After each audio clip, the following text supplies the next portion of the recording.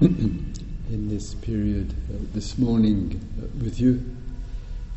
I'd like to take a little time to give the general overview and to include primarily the meditation instructions, small reminders with regard to the four postures. In terms of the overview, the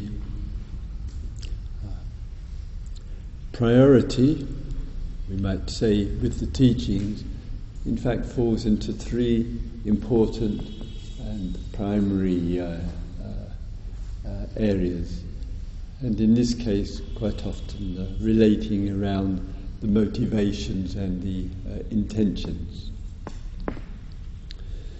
So this word Buddha, generally in memory and in everyday conventional usage, it applies to Gautama, who was a prince of the Sakyans, the famous story of leaving home, running away, abandoning of wife and child on some spiritual search, and the outcome of that,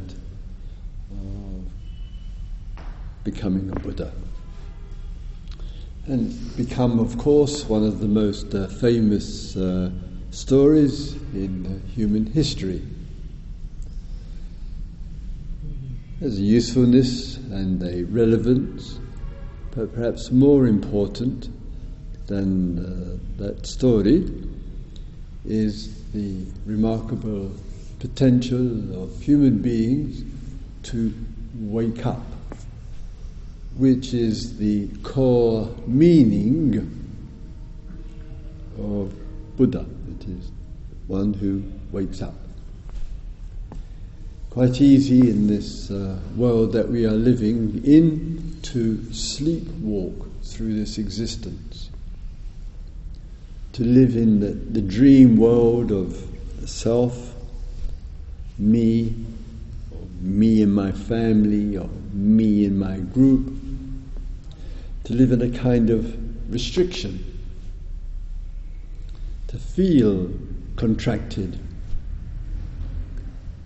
to imagine one is living in the real world, but one might be living, from a rather famous film, in a matrix, in a small box, not realizing how confined we are, defined,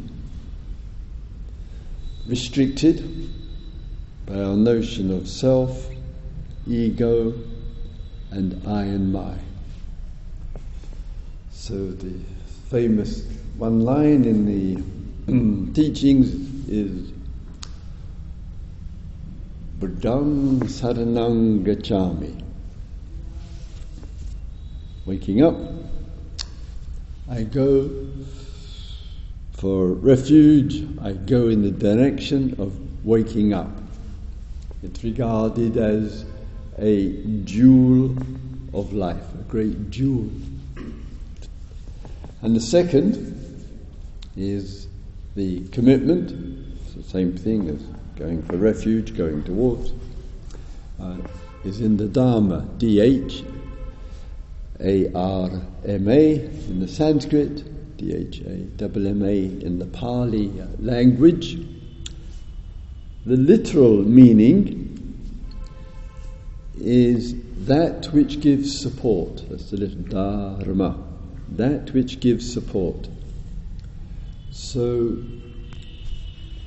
in our daily life, that which gives us support, sometimes from within, calmness, clarity, insight. That which gives support from outside, maybe the voice of the other, recognition of the support from the environment, rather lovely gardens here of the Thai monastery, the meditation center. And that combination of inner and outer support, the practices, the teachings, the forms, the methods, and much, much more, is a useful resource which has one primary purpose: to wake us up. To not sleepwalk through life. And to face it. And to some degree, our sitting on the meditation cushion, our walking and our standing, in a way, is facing our existence, looking at it mindfully and clearly, and see what is going on with our existence, and sometimes what the hell is going on with our existence. It could be that too. And the third, it's never been conceived of in the Buddha's Dharma of it's a personal thing. No, not an emphasis. Sometimes it's all about the personal. So to break away from that solitary, isolated, personal endeavor, which is message often goes out in this way. So it's from Dhammang Saranang Gacchami, I go for refuge, I make a commitment to the Dharma, to wake up. I make a commitment to that which gives support. Many traditions, practices, contemporary and ancient, environmental and inner, all give support. It's not a Buddhist thing here. And the third, Sanghang Saranang Gacchami. And Sangha literally means gathering. So in ancient India, all gatherings were called Sanghas. So if the political people gathered together, that was the Sangha, the politicians. If the administrators got together, that was the Sangha, administrators. If the Brahmins got together, if the elders in the village got together. So the Buddha just took the everyday word of the time and called it a Sangha, like any other group of people meeting together with a purpose. And the importance of this is it is a breakaway from the traditional idea and viewpoint that the truth is within you. The reality is within you. You can only do it by yourself. Actually, I've not met anybody who's done it that way at all yet. I've been around a few years. White hair confirms it. So, human beings, we need and benefit greatly and immensely from the support of other people. I think it would be rather naive to think that we don't.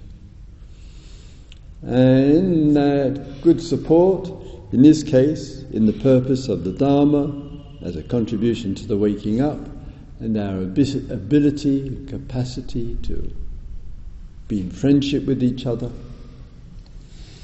to meet on a retreat with each other, to have small groups together, elsewhere, and much, much more. The Sangha meets for the inquiry, for the meditations, for the mindfulness, for the sharing of experiences as a contribution to our waking up. It's not an isolated, personal, solitary event.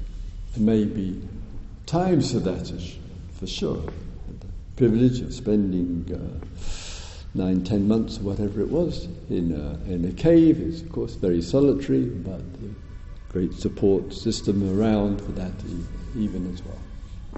So in our practices, we say, well, there are these other kinds of jewels, what should we call them, diamonds and pearls and rubies, and you could have a bucket load of all of those jewels, small change, frankly.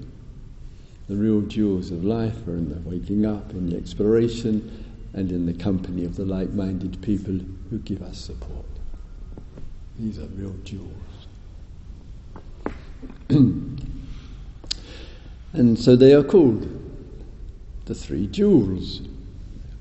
With the day and the fullness of the day, Sujindra and I, having breakfast together this morning, and many years since 2002, if I remember rightly, she was mentioning to me that when she and husband were living in the United States, would regularly go to the centre of lovely monk Gunaratana, and he wrote teaches retreats and meditation and vipassana and mindfulness, a much loved book called Mindfulness in Plain English. And I remember when I got the reminder this morning, if I may say, of this particular book, because one of my beloved publishers, after this book came out, and invited me to write a book, and the publisher said, "Christopher, you should read this book. Why can't you write a book like this? This is what a really good mindfulness book is." Like, okay, I'll. So after that, I read the book, but no, I'm not in the same league. It's a really, really fine book, and would recommend it. And this precious monk, he's now a little bit older than me, so he's in his 90s, still teaching, still writing. I like the energy. We'll see. So, with the mindfulness and the day here, and a little explanation as well with you. And Sachindra's been here with us for the past 4 years in her home city here in India, has a regular group of people meeting together, meditating together, reading together, sharing of experiences together. In this kind of form is very much used and very much appreciated in all parts of the world. It's, once again, the Sangha of women and men coming together to share. Very, very, very precious. So after this time with you, I'll write down some of your good names, and we'll be meeting with you, a number of you today. That would start at 12 o'clock for about 10 minutes there, outdoors, in sunshine, and then another group will start, more one-to-ones will start at 4:50, so you'll see times and our names, and we'll be seeing more people tomorrow, and between us we'll see all of you over the days here together.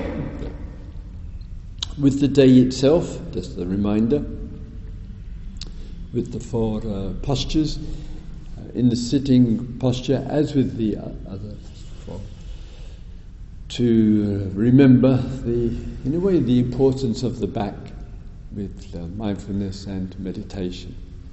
A long single line of the body is a great support.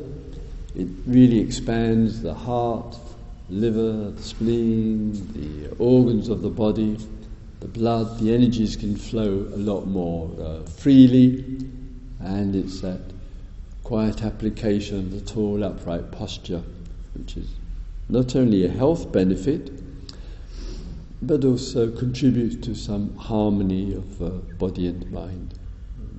Well worthwhile. Sometimes when we're a little heavy with life, when circumstances are weighing upon us, we forget that the weight of an issue in the mind, it weighs something. And if we kind of submit into the weight, the body will begin to reflect the weight. The body will slump, will feel down, will feel heavy with life. And it is quite a challenge to keep the dignity, keep the uprightness, to keep steady in the face of things which are difficult. Walk tall, sit tall with this life. In the sitting meditation, the primary object at the moment is the mindfulness of breathing. The mindfulness of breathing is a precious resource for the reduction of stress, a major aspect of this, greater relaxation, and that reduction of stress, it contributes to releasing and enabling more energy. Much tiredness, and especially the excess of tiredness, is due to the tensions and the pressure and the acts of the willpower there, and we just get exhausted, whatever that might be about.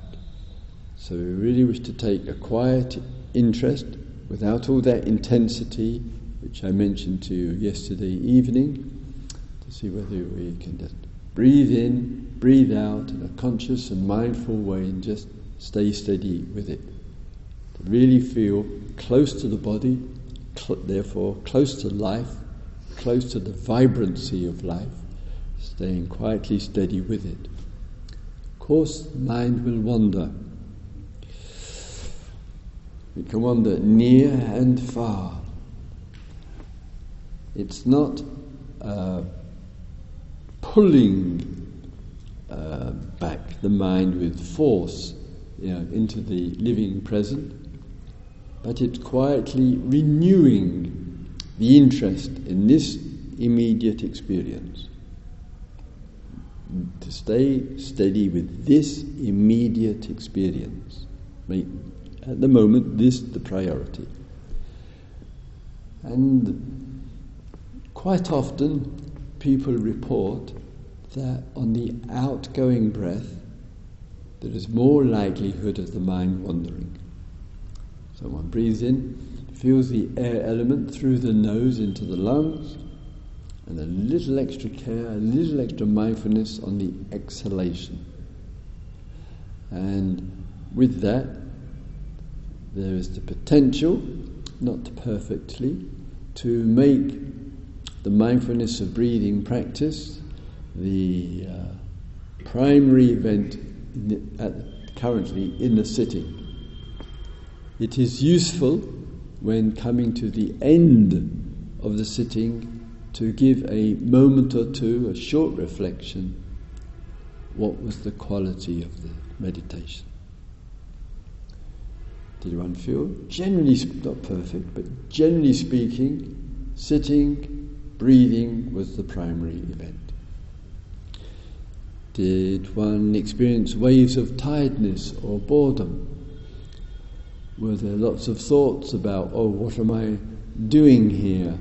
Or, I didn't think it would be this hard. Why aren't I experiencing bliss at 9:30 in the morning on the first day? Or whatever it might be. So, just catching, with primary interest with the breath, we come to the end of the sitting, we have a quiet look back over the period of time. How was that, just generally speaking? So we're then applying mindfulness to the very recent past. If we keep forgetting to do this in life, the past will catch us up and trouble will be in store. We need to be mindful and learn something and be clear about something with regard to the past. Yeah. And then we come into the next, let's say, sitting period, and we practice again. With the walking period, it's engaged in individually. It can be on the pathways outside, it can be at the back of the hall if you wish, it can be on the lawn and so forth. You only need a short distance for that if you wish. So it could be 10 or 15 meters, and a meditative mindful walking is a real slowing down with the walking. Quite often, with everyday conventional walking here and elsewhere, we've kind of got in mind mostly the destination. Get up earlier on, walk to the hall, that's the destination. We finish the first sit of the day, go to breakfast, that's the destination.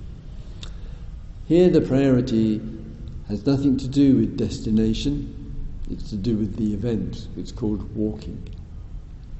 To really feel the being, the human being on this earth, connected, grounded, walking up and down.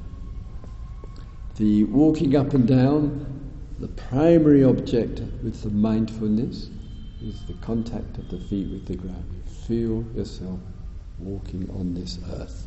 Not for any special reason, not to go anywhere, but just to experience this walking.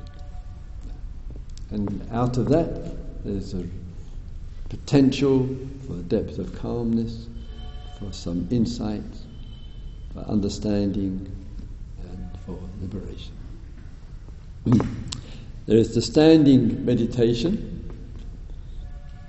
Like a few things in the meditator's world, it tends to be the poor cousin of the four postures. So when I was a monk in the monastery, we had application of all the four postures, which I appreciate, and one of those was the standing. So on one side of the meditation hall, the monks and the novices, we did our standing. That was, I remember, from 3 till 4 every day. And on the other side of the meditation hall, the nuns, from the kids to the very elderly, they did their standing meditation. It might take a little while if you've not done it before, first time. Yeah? The body has to adjust. So maybe some pain in the knees or in the lower back or whatever.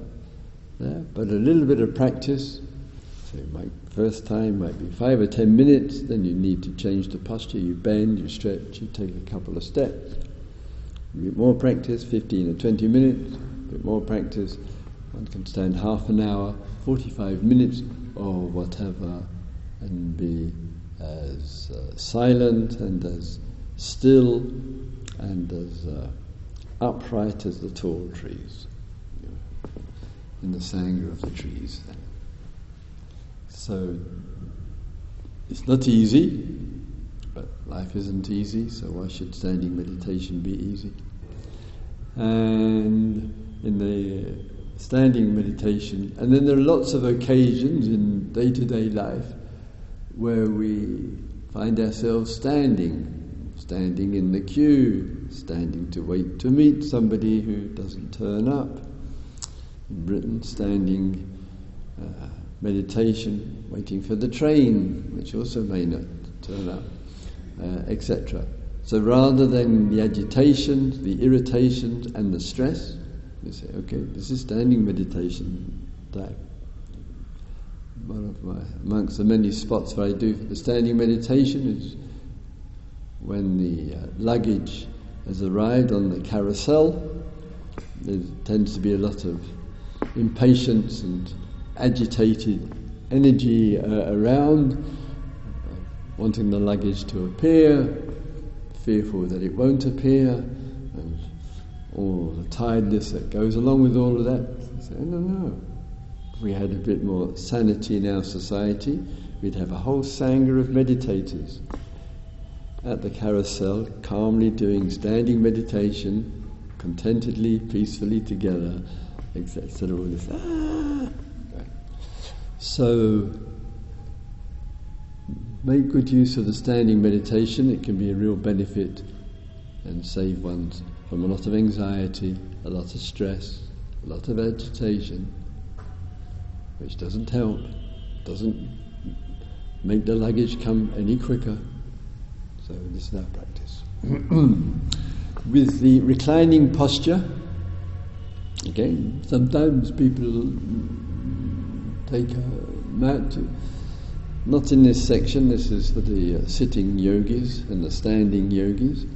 But take some mats or whatever, and you can do it in the hall, and obviously in one's room with regard to the bed. Very, very common voice, which I hear very, very regularly, means every single retreat and outside of it as well, is the difficulty of getting to sleep. Really widespread phenomenon, this one. And it isn't easy, and the loss or the absence or the breakup of the sleep will, like everything else, have causes and conditions which contribute to it. It's worthwhile, if you're one of those who find it difficult to sleep, to engage in a little experimentation here and also at home and elsewhere. Same principle as the other postures. Energy can flow more freely and easily in the straight line rather than in the cramped posture. To be exceptionally still, relax the whole being on top of the mattress there, and just let the mind as much as possible rest in the body, in the sensations, in the life of the body from head to toes. Keeping quietly relaxed and very, very still. It may contribute to the channel from the waking state to the sleep state kind of opening more easily, even if one doesn't get to sleep there. But at least one is maximizing the rest, because one's not getting agitated or worried or thinking about why can't I sleep, or I'm going to feel terrible tomorrow. And all of that just agitates the system there. But with some practice, a little bit with the posture, and in some situations, of course, your diet will be very important, the amount of food that you eat, what you eat before sleep, the time that you eat, what's the time between eating and going to sleep, sometimes the direction of the body in the sleeping posture, what the pillow is like, and lots of little small details. If you're one of those who really have difficulty in sleeping at night, it's going to require some experimentation so you can make this flow with confidence, and sometimes finding the rhythm that gives you the best support. And the mindfulness and the meditations will help with the sleep a great deal, because the energy can flow more easily in the day and then flow more easily into the sleep at night. All practice for the good peace of mind, the good welfare of your being. So we're engaged in the four postures: sitting, walking, standing, and reclining there, and as much as possible to really value rather equally all four postures. So let's have a little quiet period of some meditation together, checking with the posture. Initially, as mentioned, the mindfulness of the breathing in and out, and with the little extra attention to the outgoing breath. And sometimes there are some moments before the body needs to draw the next in-breath. If that's the case, be quiet, be patient, and the body will just inhale when it needs the extra air, and exhale. If you're feeling a little tired, it might be useful to breathe in a little bit longer, a little bit deeper. With regard to the silence there, keep in terms of the breathing, just check that as we breathe, not making a great breathing noise, because others who are sitting nearby may not find it very thrilling or exciting to listen to. So we take a little care there. If during the sitting you're experiencing quite a lot of pain and discomfort, stay as much as you can with the mindfulness of the breathing there. When it feels too painful, mindfully, remember mindfully, therefore not reactively, quietly change the posture, stretch the back a little bit, change the leg position, or whatever you need to do. Rest a little while in the new position, there. And then with a view to returning back to the original position. So it's not flight nor escape, it's moving away from, returning back into it. Right, so we'll have a sitting period for a while.